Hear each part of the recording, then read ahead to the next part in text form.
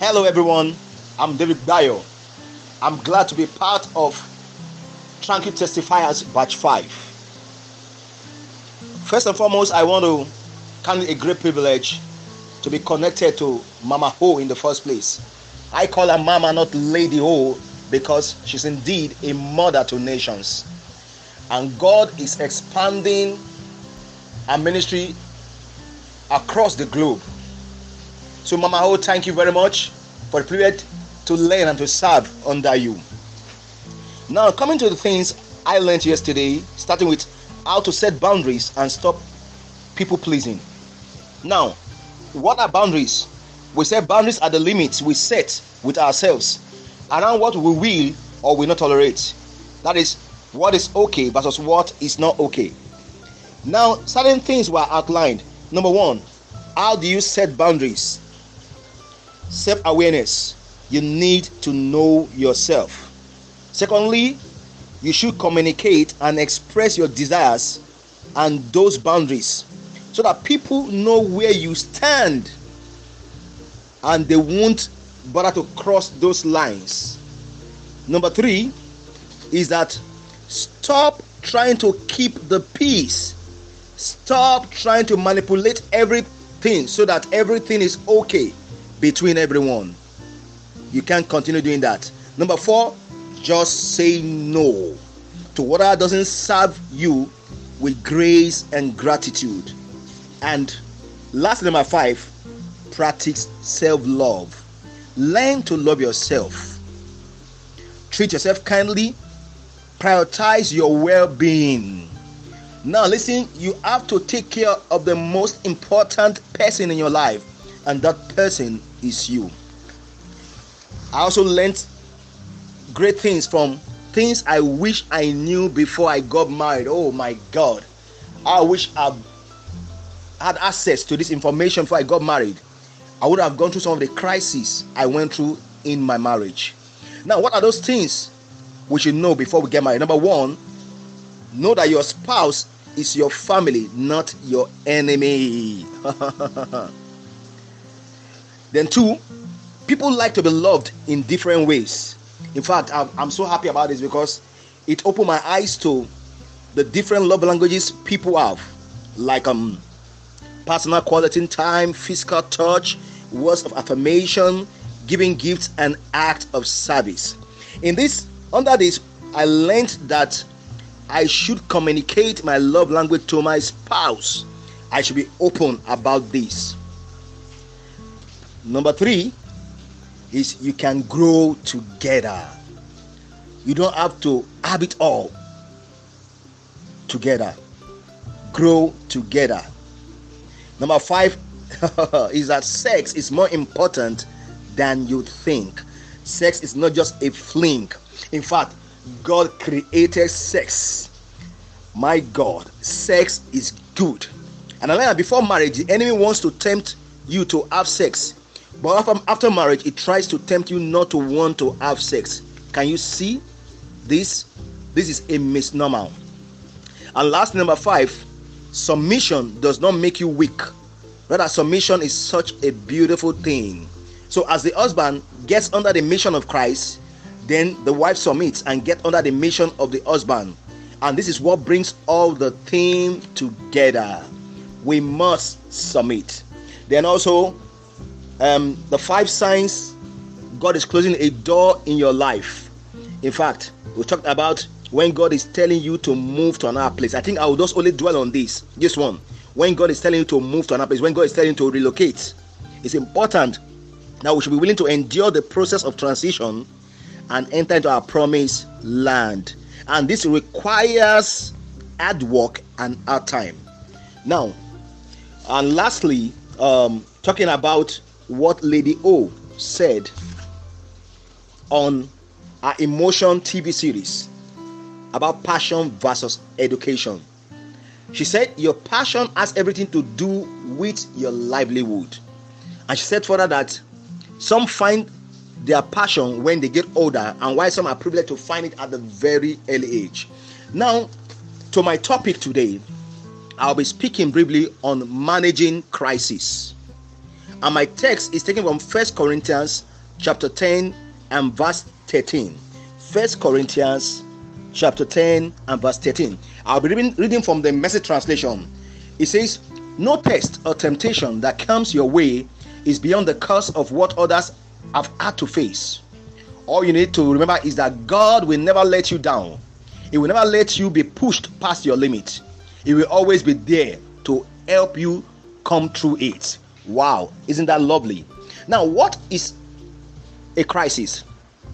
Number one, a crisis is any situation that has reached a critical phase. Two, it is an unstable or crucial time or state of affairs in which a decisive change is impending or imminent.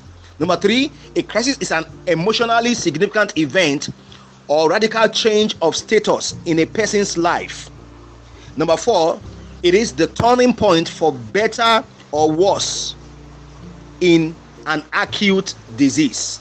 And lastly, it's an attack of pain, distress, or disordered function.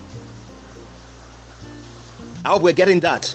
Now, I want you to understand something, that people can go through various crises like financial crisis, emotional crisis, marital or family crisis, business crisis, ministry crisis, job or career crisis, and even midlife crisis.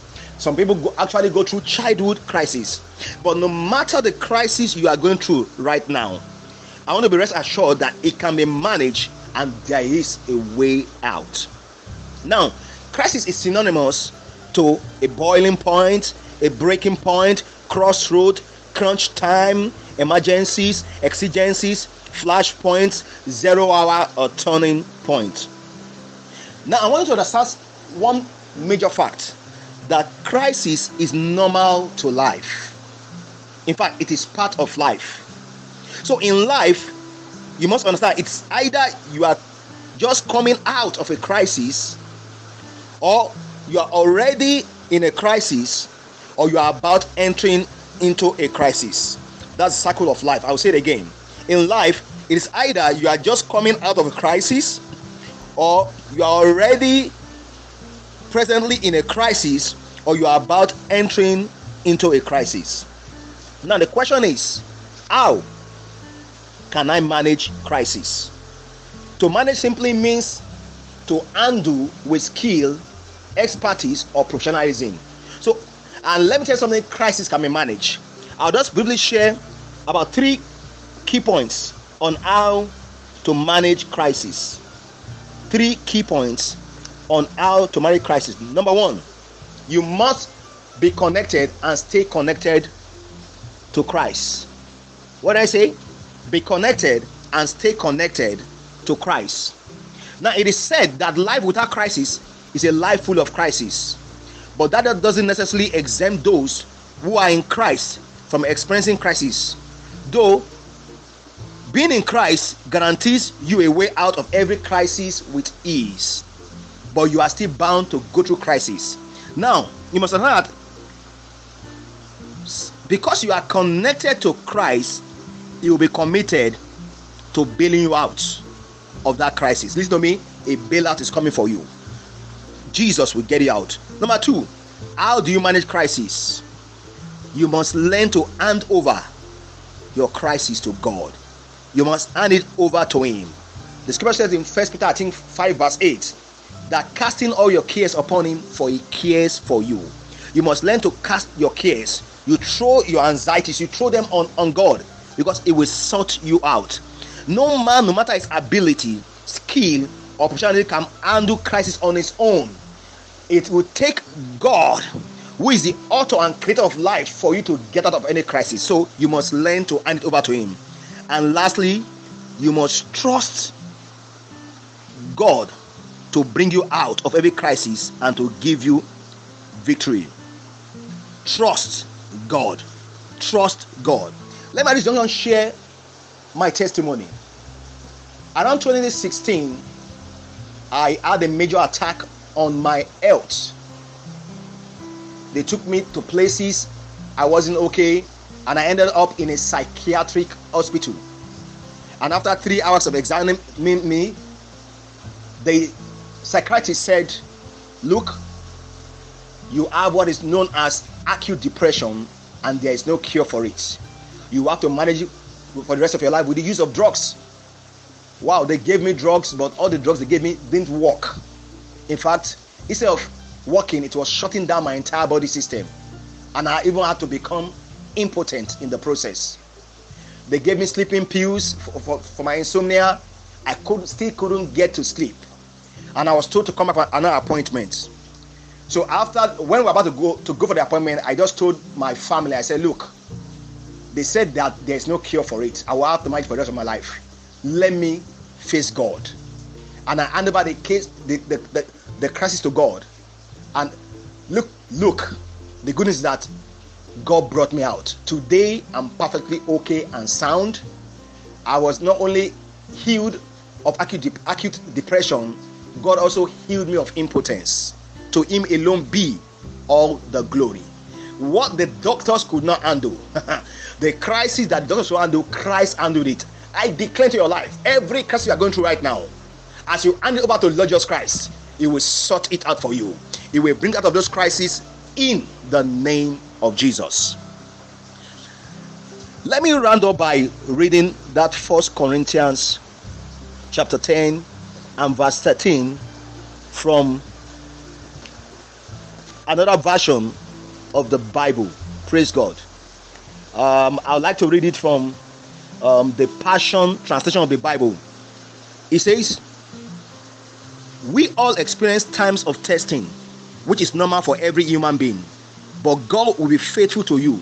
He will screen and filter the severity, nature, and timing of every test or trials. Are you getting me?